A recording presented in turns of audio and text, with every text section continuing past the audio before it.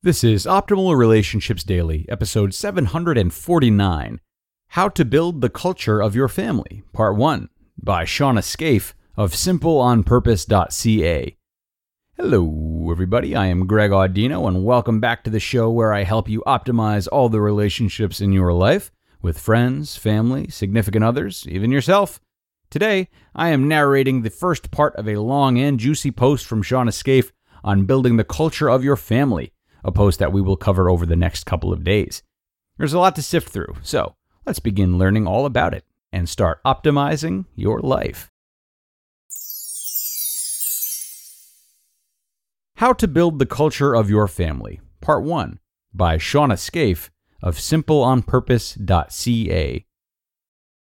It started with a text conversation I had with a mom bestie. She sent me pictures of something they were doing that day, and I told her that I admired the culture she was building in her family. What I mean by this is the special lifestyle, traditions, stories, practices, beliefs that are unique to this family, and the way they are weaving it into their children's way of living. Every family has a culture to it. Sometimes it's positive, sometimes it's negative. If you stop to think of the families you know, you can probably come up with a few words to describe their culture. What words would describe yours? The culture is part of their identity, their legacy, their outlook, the way they love, the way they live.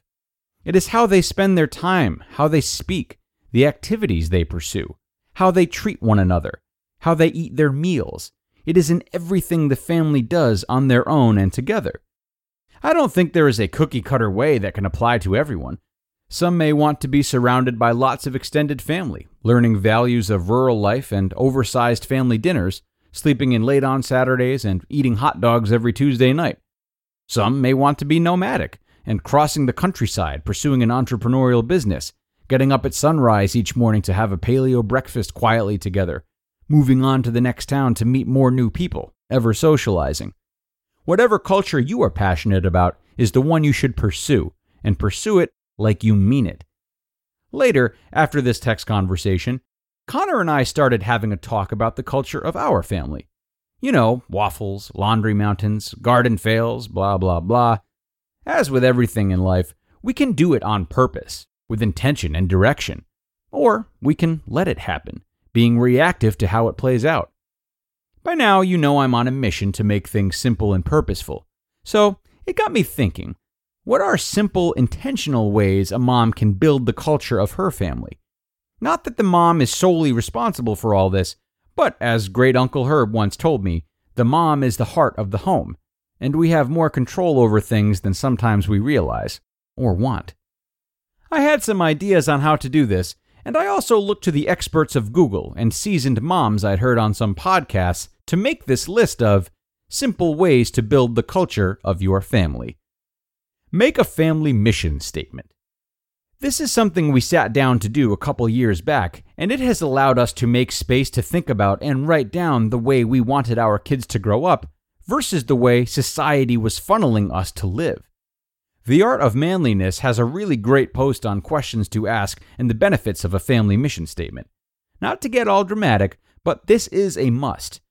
If there is only one step you ever take, let it be writing out the ways you want to raise your family. You gotta take the time to get on the same page, identify what you want, commit it to paper. It's like building the lighthouse. You need to site it, build it, and light it before you can use it to navigate you across the waters. Have lots of traditions. Traditions are part of the family story. They are the glue that bonds us, the inside jokes, the constants we can rely on. I bet you already have some that have happened by coincidence. At Christmas, I wrote about making simple traditions. It can really apply all year round. Yes and no like you mean it. If you have a mission statement, your decisions on what to do or not do with your time, money, energy, resources become easy to determine. So, if you are a family who believes in travel and hospitality, maybe you will take in a foreign exchange student and you will wholeheartedly expend your resources to this because it is in line with your values. If you are a family who values homesteading and self-sufficiency, perhaps you won't spend the time and money to go on an extravagant, all-inclusive holiday. Instead, you will spend it on building a new chicken coop together. And your kids will be so impressed at your commitment to your family values that they will be all, "Who needs all-you-can-eat matzo sticks and water parks when we have the satisfaction of growing our own food?" Celebrate like it's your job. When someone in the family accomplishes something or a special event is happening, celebrate it. It doesn't have to be complicated or expensive, just consistent and meaningful. I remember reading about a family who had a special red plate for the person who did something special that day. It's easy for parents to gush over their kids. "Look, they picked a daisy and didn't eat the petals. Into the vase it goes." But I think my children need to celebrate one another more rather than pester one another more. I plan on instigating many sibling celebrations over the years. To be continued. You just listened to part 1 of the post titled, "How to Build the Culture of Your Family" by Shawna Scafe of simpleonpurpose.ca. Okay, folks, I hope you enjoyed the first part of this episode featuring Shawna's thoughts. I certainly did. There is a lot to be said about what comprises a family's culture, but even more to be said about how to build it specifically.